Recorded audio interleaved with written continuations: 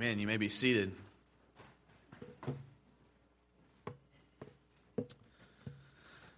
I can tell by the look of fear on some of your faces that you've already looked at the handout in your worship guide, and you've counted, and you've noticed that there are 31 points in today's sermon. And I can tell that you're probably also thinking, I wonder if I make a run for the door, if anybody will notice. But I promise I will not keep you much longer than we're used to. But there are really only 7 points, so don't really get too worried. We're going to make it through Deuteronomy 23 through 25 this morning. You know, I've heard it said more times than I can count, maybe at least on one or two hands, that there is just no respect in this millennial generation. And I promise I'm not taking offense because I'm of that millennial generation. I would in fact agree with you, but I would actually go a step further. And I would say that it's not much different in a lack of respect from the generation that gathered at Woodstock in 1969 with hands full of illegal drugs and where clothing was optional.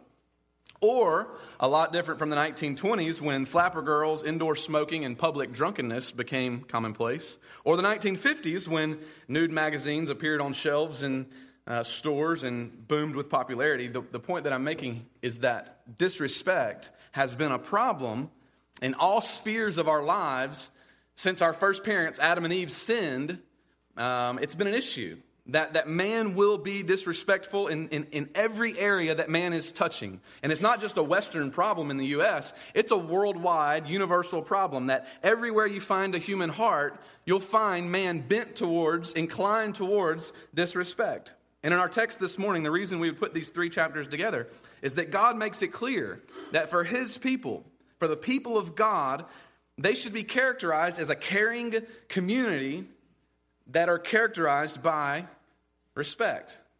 And we see that in several, I'll give you 7 this morning, 7 aspects of Israel's life as a nation that have direct application for us as the people of God, the church today.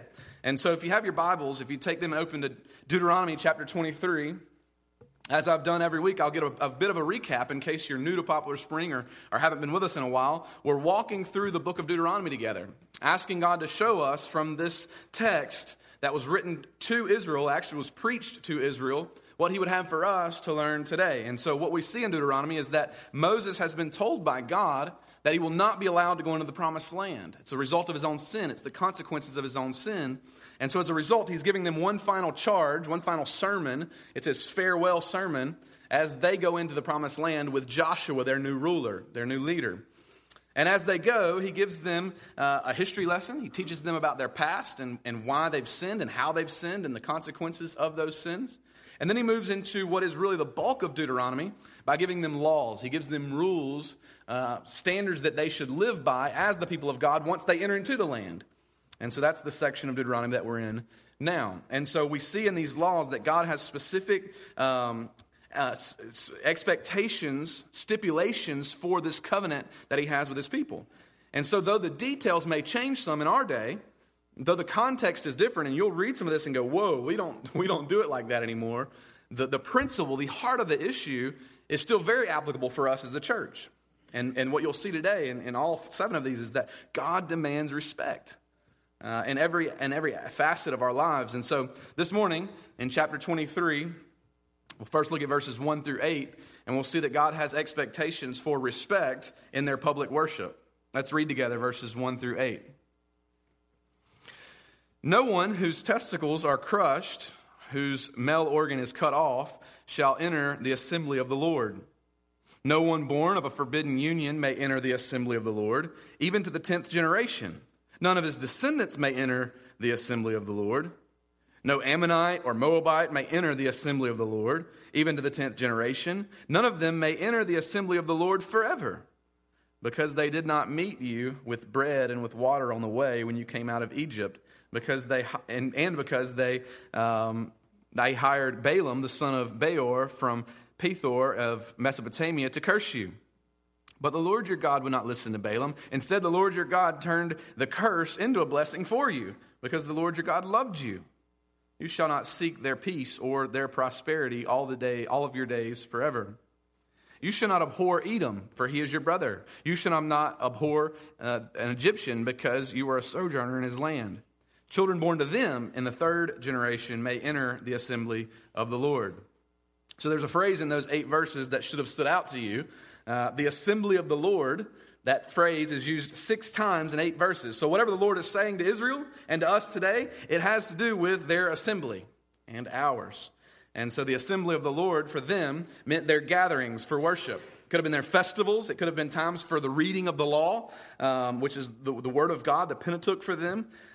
These included times when they would, as the whole family of God, the whole family, covenant family of God, would gather together for public times of worship. And they were all part of the full covenant, living in Israel. So there were people at any given time living in Israel among them, or when they were in the wilderness, even traveling, that were among them, that were not a full member of the covenant of God. They were people from other nations, but they lived at peace with Israel.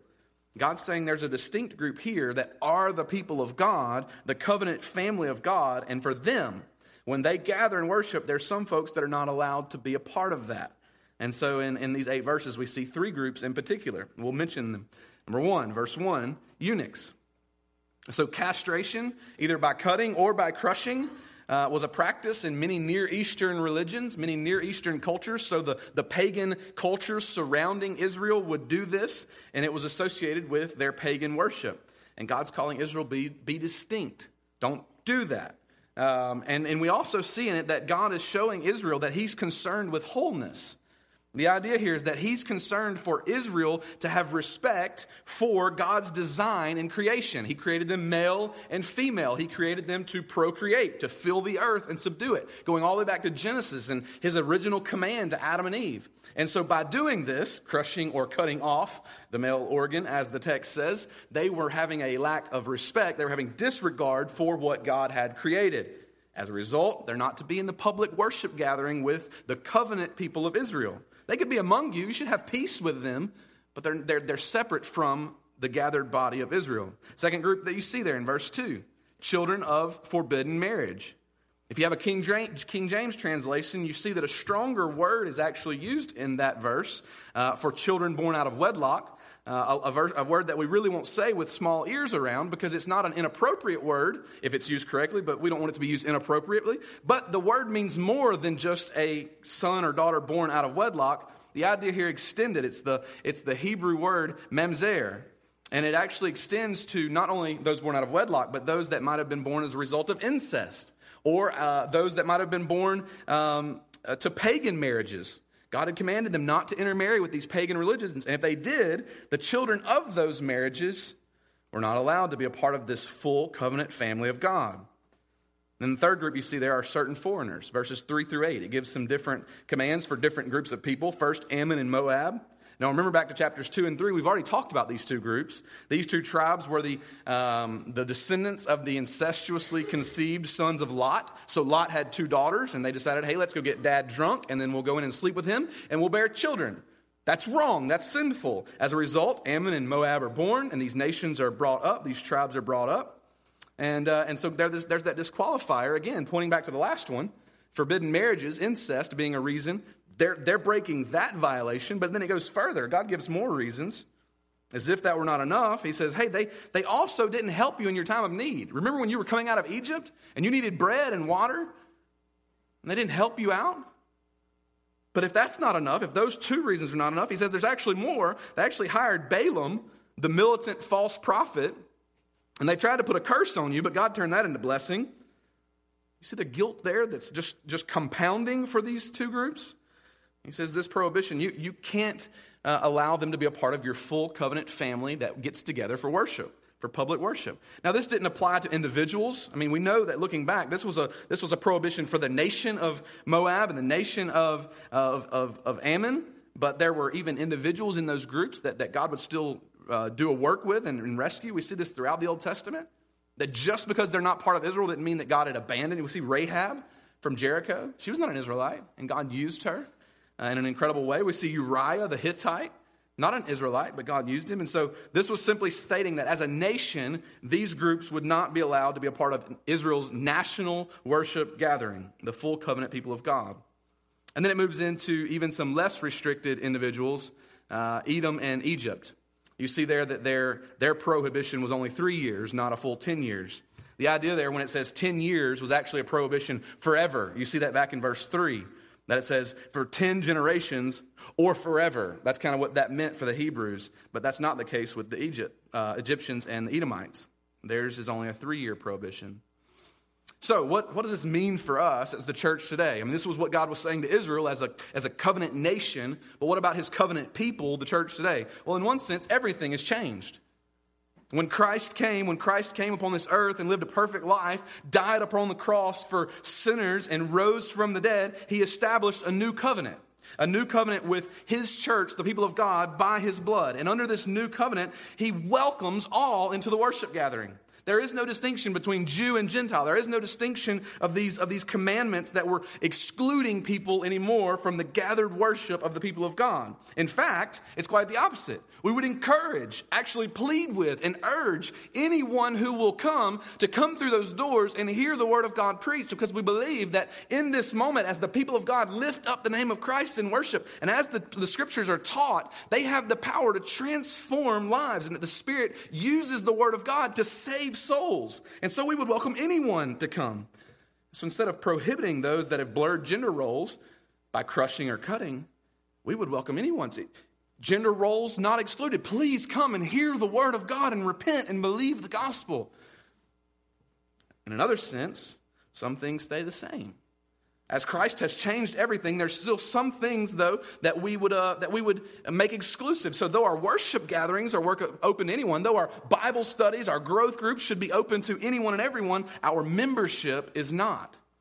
And here's the difference. So for us as Baptists, we believe in regenerate church membership. We believe that for you to be a part of the number here, to be the membership of Poplar Spring Baptist Church, that you must be a believer. You're not grandfathered in. You don't get in just because you've been here for 20 years. You don't get in just because mom and dad were members.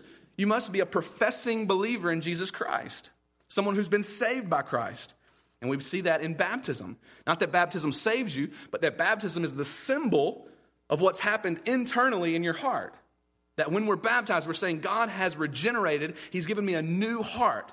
And that baptism is what brings us into this covenant family. And so though we would welcome anyone to this worship gathering, we don't welcome just anyone into our membership. God said that is to be the people of God, the people that have covenanted together. And so we see some of these things that God's changed everything in Christ, but there's still some wisdom in the way we think through the leadership of the church and who is the church, the gathered body of God. And so we respect the gathering for worship. We respect the gathered community of God that is the local church and its membership. It's his bride. And we see this in the New Testament. The New Testament apostles and leaders knew who was among their number. They knew who the church was. They had a membership, if you will, because they wanted to shepherd them well. They were responsible for those souls. And we would say the same thing today. It's his bride. It's the church of God. Let's continue, verses 9 through 14. You see, secondly, that not only respect in public worship, but they had respect in private matters. Look at verses 9 through 14. When you are encamped against your enemies, so the idea there, they're encamped, they're military, they're going off to a military battle, and so they're in a military camp. When you're encamped against your enemies, then you shall keep yourself from every evil thing. If a man among you becomes unclean because of a nocturnal emission, then he shall go outside the camp, and he shall not come inside the camp. But when evening comes, he shall bathe himself in water, and as the sun sets, he may come inside the camp. Verse 12. You shall have a place outside the camp, and you shall go out to it. And you shall have a trowel or a shovel with your tools. And when you sit down outside, you shall dig a hole with it and turn back and cover up your excrement. Because the Lord your God walks in the midst of your camp to deliver you and to give you up give up your enemies before you. Therefore, your camp must be holy, so that he may not see anything indecent among you and turn away from you. As if last week wasn't tough enough, right? With polygamy and divorce, and on top of that, stoning children. Now we have these bathroom issues that we have to deal with, right? And so you ever heard the saying, cleanliness is next to godliness? Well, these laws demonstrate that there may be a little more truth to that than we at first realized. The section begins, verse 9b, And verse 14b, it ends with this principle that Israel should remain pure. Now, the cases here are private issues, things that happen behind closed doors. Actually, not doors in their case, but things that no one else would have necessarily even known about, right? Private things that no one, the public, shouldn't have known about. They could not expect the blessing of God here, in their case, protection and military victory, right? Without obedience in these private areas. And so this emphasizes to us that God desires purity in our lives for the people of God, even when people are not watching. So that's integrity, right? Doing the right things even when no one else would know about it. And he gives two examples. Number 1, verse 10 and 11, nighttime emission. Without going into graphic detail here, this is not necessarily a moral failure. It could simply be ceremonial uncleanliness. So remember, this is a difference for Israel. They could be ceremonially unclean without being full of sin. It just meant that they were not ceremonially clean. So it could be simply urinating at night in the camp instead of going outside to do it, or in your sleep. It could have other implications that we won't go into in this setting. Either way, as a result of either one of those scenarios, the people of God here were impure, and God demanded purity in the camp. Second example, look at verses 12 through 14. Where do you go? Number 2, right? In a military camp, you don't have adequate latrines, and so you designate a place outside, you dig a hole, and you cover it up. There are obvious hygienic benefits from abiding by this law, but those hygienic benefits are secondary to what's really going on here. Look at verse 14. God walks in the midst of your camp. Therefore, be holy, so that he may not see anything indecent among you and turn away. God's command to Moses here, that he's commanding the Israelites, is that they should have purity in private matters because God said so, and that was enough. Could they get away with not digging a hole to go to the bathroom? Probably. They probably didn't have a potty police that was watching each person to make sure they were doing it correctly. The point was that God knew. That's what verse 14 is saying. God knew. He's walking in your midst. He knows what you're doing in private matters. So in private matters, be respectful of this caring community that God's called you to be. God expects no less in a day with indoor plumbing. Though we may not do things like they did it here, he demands purity in our private lives. And there are incredible applications for that all throughout our lives. So behind closed doors, how are you doing, brother and sister? When no one else is not watching, when you could get away with it and no one else would know, how are you doing in areas of purity? And then look at for us. God demands our obedience in this area as well, but he doesn't just walk in our midst, as he's told Israel in verse 14. He lives in our hearts. He knows our hearts. I pray for each one of us that he would not see anything indecent among us, right? That's what the text says. Look at number 3. Verses 15 through 25, respect in personal values. So not just respect in your public worship and your private time that no one else would know about, but in your personal values, in your morals, in your ethics, in your personal values that you hold to, you should have respect for God and people. Look at verse 15 through 16. You see in this 5 scenarios. We'll hit them real quickly. An escaped slave. Someone has escaped and they find refuge in Israel. You should provide for them a place of escape and a place of refuge so that they can live wherever they want. The text says, live wherever suits him. And so in that we see complete freedom. This slave has been has escaped from his master, and you're to provide refuge for him. And this was completely different from all the other cultures around them. The law code of Hammurabi. It was a law code that existed at this time in another culture. It would have commanded them to be beaten or even their lives taken. The death sentence for escaped slaves. And also for the one who harbors a slave, he's to be severely punished as well. God says, don't be like that. If someone escapes, they've found freedom, you should provide that freedom for them and actually give them a part of your land so they can live free from their master. Verse 17 and 18. No cult prostitutes. Prostitution was a violation of sexual ethics for Israel in any case. But the idea that, again, these cult prostitutes would prostitute themselves as a way to worship their gods, this idea was abhorrent to God. Israel was called to be different and distinct from this.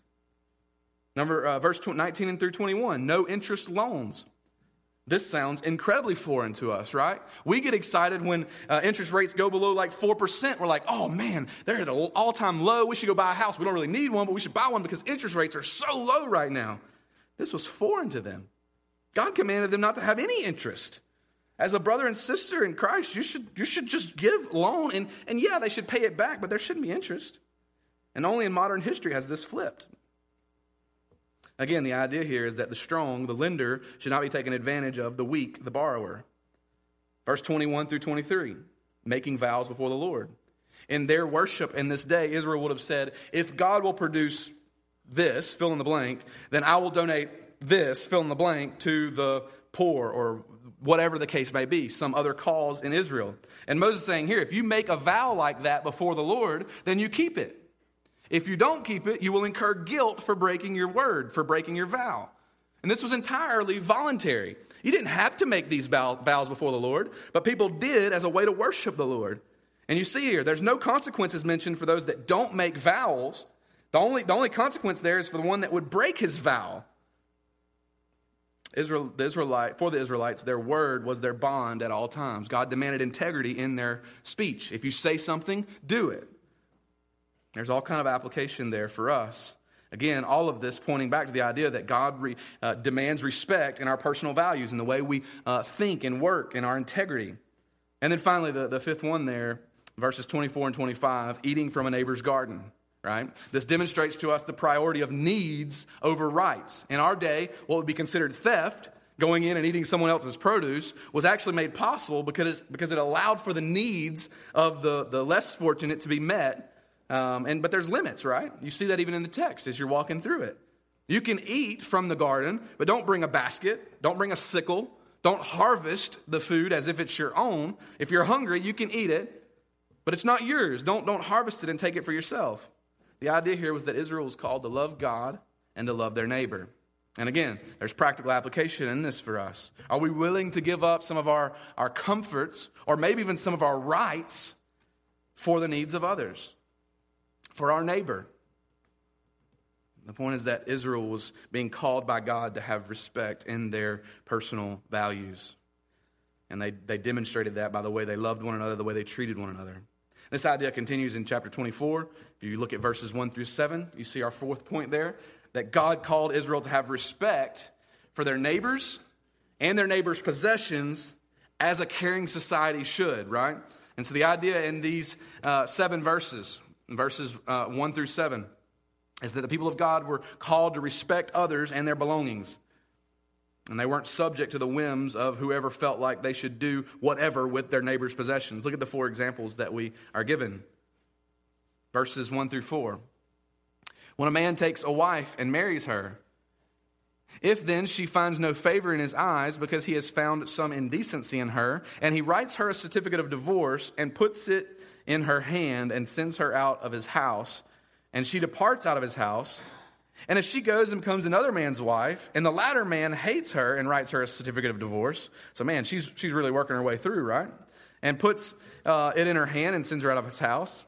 Or if the latter man dies, who took her to be his wife, then the former husband who sent her away may not take her again to be his wife after she has been defiled. For that is an abomination before the Lord. And you shall not bring sin upon your land that the Lord your God is giving you for an inheritance. So the first point we see here in demonstrating our respect for neighbor and possessions is dealing with the category of divorce and remarriage. Jesus points out in Matthew chapter 19 that this command, he's pointing back to Deuteronomy, this idea of giving a certificate of divorce. This command was not a provision for divorce, but it regulated instances where divorce already takes place. Does that make sense? So Jesus is not telling them in Matthew 19, here's how you do it. Here's a step-by-step guide for having a divorce. No, God's giving them commandments here that regulate their actions when a divorce does take place. The law provides the details for after the divorce. And so the thrust of the law you see in verse 4. You have all these details that sets up the scenario, but then the final clause in verse 4 is the heart of the issue. A man may not remarry a wife after he's divorced her if she's been married to another man and then divorced him or widowed from him. What's the point here? Well, it's a protection for the woman. It's a protection for the wife in the text. Now think about this. She's now through this law, through this rule, she's being protected from being passed around like some type of marital football. from one, irresponsible man to the next irresponsible man. And then he decides he wants her back, and so he can just take her back at any time. The first husband couldn't divorce her and then think, well, I'll just get her back one day if I want. This law prohibited that. The certificate, again, was a protection for the woman. It protected her from being accused of adultery. Without this certificate, if she's having marital relationships or is married to another man, then somebody could accuse her of adultery, which is the death sentence in this culture. Again, the idea here is that Israelite men were expected to treat their neighbors, in this case their wife, their closest neighbor, with respect and honor. So what about us? What about us, Poplar Spring? How would our wife or our husband describe us and our attitude towards them? Now, certainly, I don't think we're going to be in this situation, but exactly like they are, and it's a little bit different in our culture as far as certificates and what all is required there legally, but in our homes, the principle still applies. How are we treating our spouse, our neighbor that lives in the same house with us, in the same room with us? That's the principle I think we see at work here. Second, verse 5, a sabbatical from war. Verse 5, when a man is newly married, he shall not go out with the army or be liable for any other public duty. He shall be free at home 1 year to be happy with his wife whom he has taken. So in a caring society, in the type of society that God's called his people to be, Israel should have respect for marriage and newlyweds. And this was the normal rule of life, would have required men to fight in battles for the Israelites to be able to go in and take possession of the land God had promised them. But even those expectations, those normal rules of life, were set aside from time to time and in certain circumstances. This was one of them. This case of a newlywed, of newly married couple, would be exempt from serving in military battle. Others in the community would have to assume their responsibilities, would have to fight in their place, would have to fight even harder because of the lack of that person not being there. But it meant that he could stay at home with his new wife. They respected marriage. They had a care and concern for this newly married couple. The King James Version here says that he shall cheer up his wife which he hath taken. That's the idea there, that he can be at home with his wife. And also at play here is that this year would give them time to start a family, to become parents, so that they could continue their family line. Again, fulfilling the promise of God for people and land. So God's protecting his promise by making this rule for them to be able to stay at home. Question for us, Poplar Spring, are we guarding our marriages with this type of priority?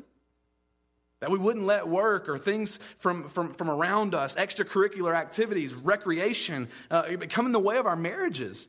Are we protecting one another's marriages? Do we think about everyone else's marriages in the room with that kind of way? Do we fight for one another's marriages? So we see someone struggling, maybe in their marriage, but maybe just physically or financially, and we would step in and say, brother, let me help you so that you can love your wife well, so that your marriage can be protected and fought for. That's a responsibility of the people of God, that we should have that kind of respect for neighbor and possession.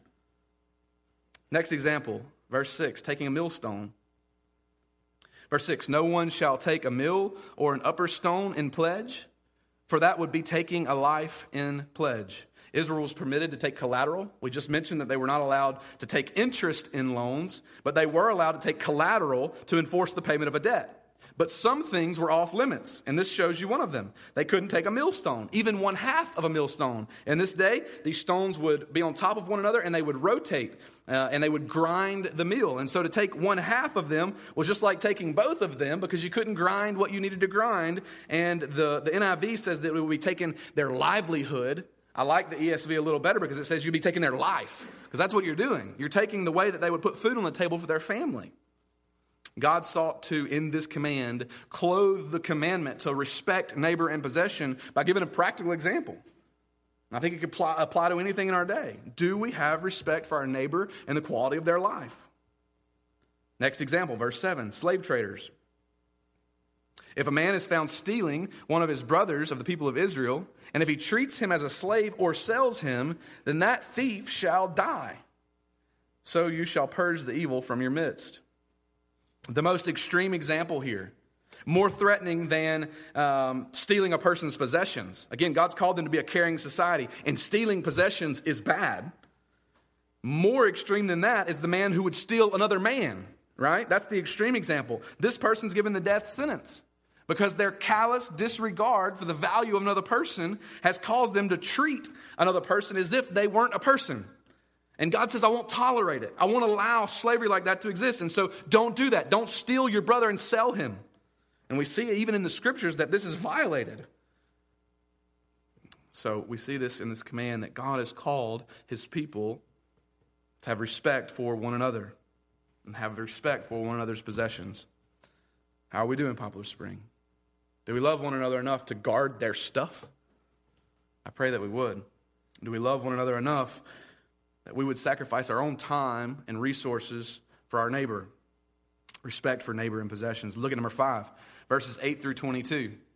Respect for the dignity of life. So further than just his life or his stuff, respect the dignity of his life. You see in these verses 5 examples, and we'll hit them all briefly. 5 examples whereby a man could demonstrate his respect for the dignity of life. Number 1, verses 8 through 9, in situations of leprosy. So not only should they abide by the word of the priest has told them, you've got leprosy. This is what you have. This is how you should treat it. This is how it should be dealt with. So not only should they abide by what the priest says for hygienic reasons, there's reasons, health reasons that they should abide by it. But look what's further. Verse 9, if you see verse 9 there, there's a deeper point going on here. God says through Moses, remember Miriam. If you remember back, Miriam challenged Moses' authority as God's prophet. She led the people to challenge Moses' authority, and as a result, she was stricken with leprosy. And the point here is God saying, I will not deal lightly with those that challenge God's ordained authority. Whether that's civic authority in our community, police officers, government leaders, or whether that's authority in the home, God expects his people to abide by authority. Why? Because it demonstrates our respect for the dignity of life. God's given authority, we should abide by it. Second thing, verse 10 through 13. Collaterals in loans. This is the second time this comes up in our text. Look at verse 10. When you make your neighbor a loan of any sort, you shall not go into his house to collect his pledge. You shall stand outside, and the man whom you make the loan, to whom you shall make the loan, shall bring the pledge out to you. So the concern for the poor, the weak in the scenario, extends here beyond what we've already seen.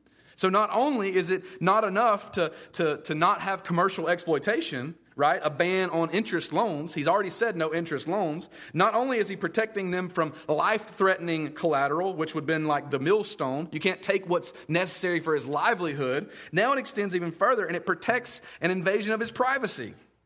Why? Because human dignity matters. Poverty robs a person of so much. But even the poor should be allowed to control what they still own, their home. And even in their home, they should be respected. They shouldn't just be invaded upon because they owe you something. The idea here is that you wait and you respect his home and let him come to you. It's the dignity of human life. Again, number 3, verses 14 and 15, paying your workers. The text would tell us to pay them before sunset. Maybe that they're so poor there that they would need that day's earnings to pay for that evening's meal for their family. So pay them. We may have business owners in the room, and this morning you would say, "Well, we don't do our payment like that. We don't pay our workers in those type every day." The principle, though, still applies. If you're someone who owes someone a payment, whether they've worked for you or whether you've bought something from them, pay what you owe. Don't prolong the payment. Don't let your convenience of not paying be making them sacrifice on the other end. Pay your debts. Number 4, look at verse 16. No death penalty for another's sins. Fathers can't be killed for the sins of their children. Children can't be killed for the sins of their father. To do so would be a violation of the life of that person, a violation of dignity. Again, the law code of Hammurabi. This was another law code. Like this is the law code for Deuteronomy is a law code for the people of God. The law code of Hammurabi in that day would have said that if a builder builds you a house and that house falls for whatever reason and it lands on the homeowner's son, then the homeowner now has the right to go and kill the builder's son. Life for life. And God's saying it shouldn't be like that. We should have more concern, more respect for the dignity of life. Don't practice like those other cultures do. And then 5th and finally, speaking to the respect for human dignity, verses 17 to 21, care for the alien, the orphan, and the widow. the alien and the widow and the orphan. These three peoples are the lowest of the lowly on the social scale in Israel. These three groups were often the most poor, and they needed to be defended because human dignity matters. And we see this in several different ways. Verse 17, don't pervert justice towards them. Just because they're orphan, widow, or alien, sojourner, don't pervert justice. Verse 17, again, don't take the cloak of a widow as collateral. We've already seen you can take collateral and you can even take a cloak. It's mentioned in verse 13, but not the cloak of a widow. They're protecting those that are the weak in the culture. Verses 19 through 21. Don't harvest every last bit of grain or your crop. Leave some on the bush, leave some on the tree, so that these three groups, the alien, the widow, and the orphan, can come behind you and pick through the leftovers. Why? Because if doing that will keep them from having to become a beggar, then it's demonstrating that we have a respect for the dignity of life. Leave some on the bush for them. That's not so much to ask. It preserves human dignity. Chapter 25. Point number 6. We see this continue, this idea of respect in all spheres of life. Verses 1 through 16 of chapter 25 continues by demonstrating a respect for the vulnerable. And we see that in 5 scenes, 5 different scenarios whereby God demonstrates that man, his people, the people of God, should respect the vulnerable. Verses 1 through 3, the punishment of the guilty. There's a dispute that's brought up. It's brought before the judges, whether that's a civil dispute or a criminal dispute. Whatever the case may be, someone's being accused and the case is being brought before judges. And that judge decides that one of the men is particularly guilty. The convicted man is vulnerable at that moment to an angry crowd, maybe even a mob of people that have set out to see that he's punished. That's certainly right and good. Or if nothing else, he's at least vulnerable to the accuser, the one that is accusing him of the crime, even if no one else is gathered to pronounce judgment. So that vulnerable, even guilty man should be respected and protected. And you see the law there giving rules to protect him. It says that he should lie down in the presence of the observers, right? And so even in that, we see that he can't be brought out behind the woodshed. Why? Because behind the woodshed, there's no accountability. You can beat him to a pulp and no one would ever know it. So he's got to be brought in front of the presence of observers for accountability.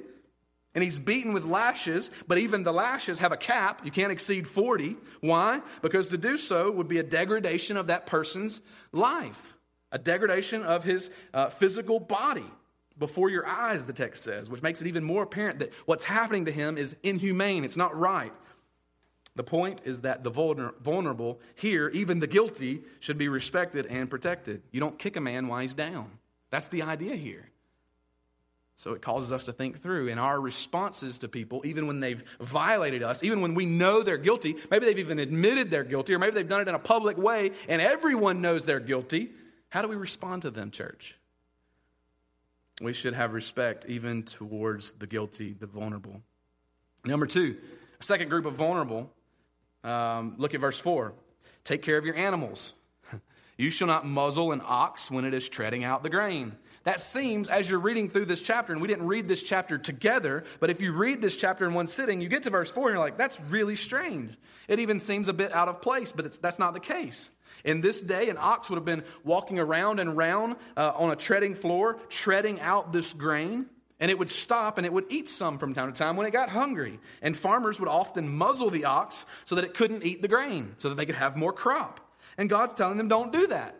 Instead, let the ox eat a little bit. He's providing it for you. He's doing this work for you. Let him eat a little bit. So there's the literal command, take care of your animals. I think that's applicable here. We should take, if we have pets, if we have animals, if we have work animals, we should take care of them.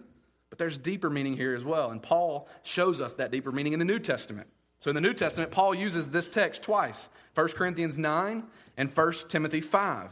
And both times he uses it, he has a certain point. He quotes this text, but his point is that if God cares this much about a stinky old ox that's used for work, I mean, think about in our day, that's like a tractor. I mean, that's what it was for them. If God cares that much about your tractor or your ox, how much more does he care for a human being that's created in his image? That's the idea Paul's getting at here. We should care for the vulnerable. That's the point.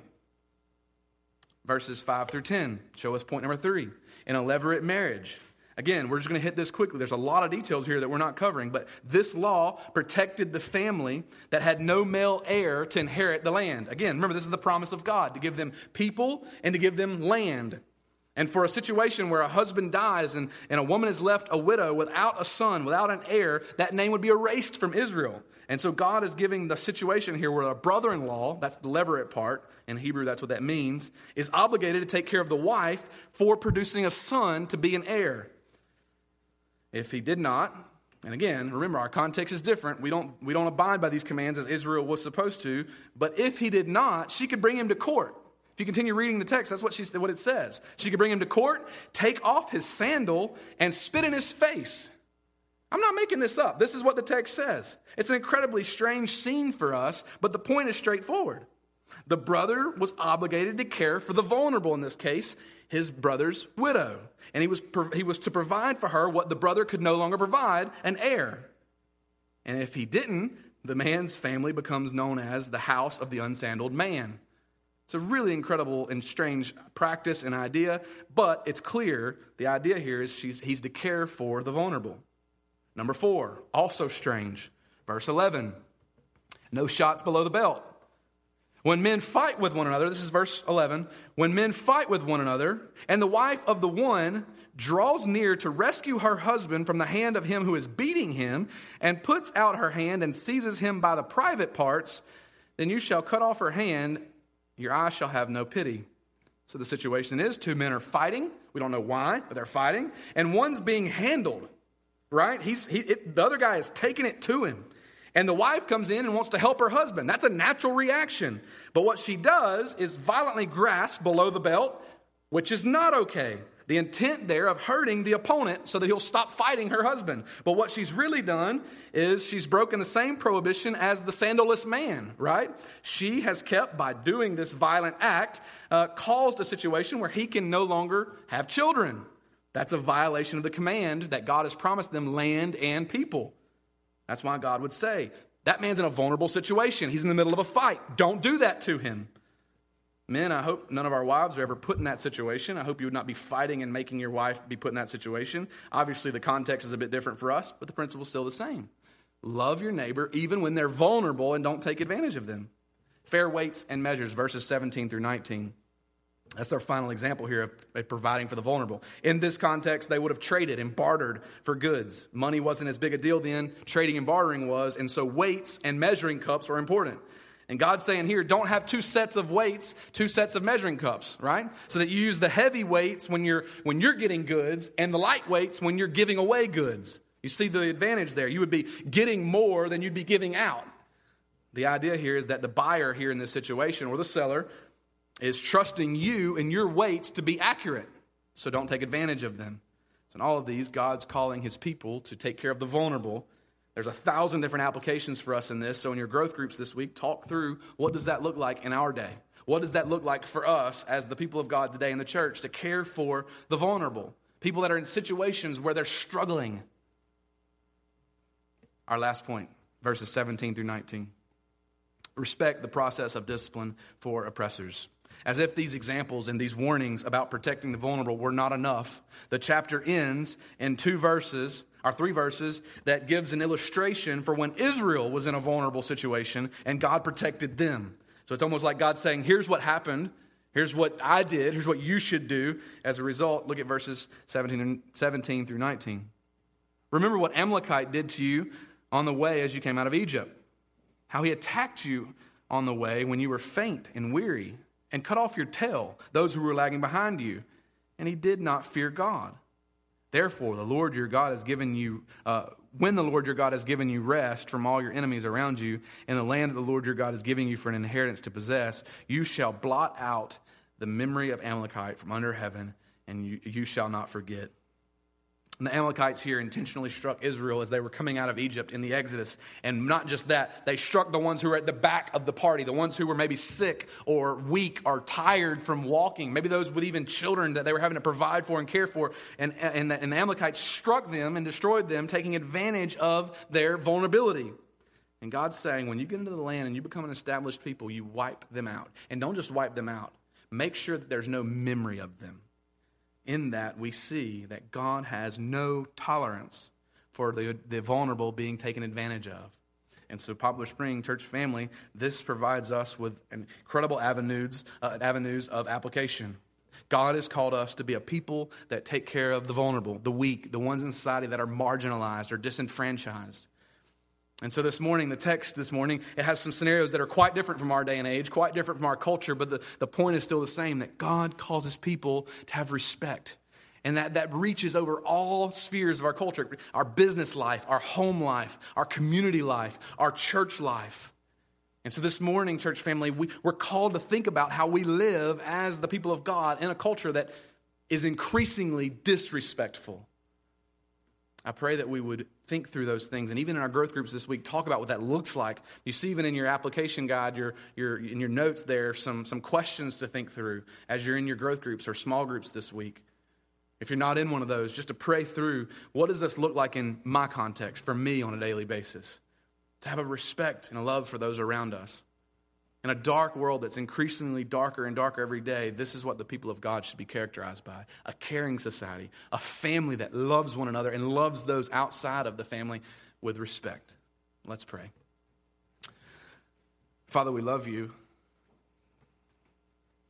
And God, we thank you for your word, and even sometimes when it seems strange to us and different because of how different these cultures are, God, we thank you that you're an unchanging God and that you expect us to live for you and to love you in a way that it's transparent to the world.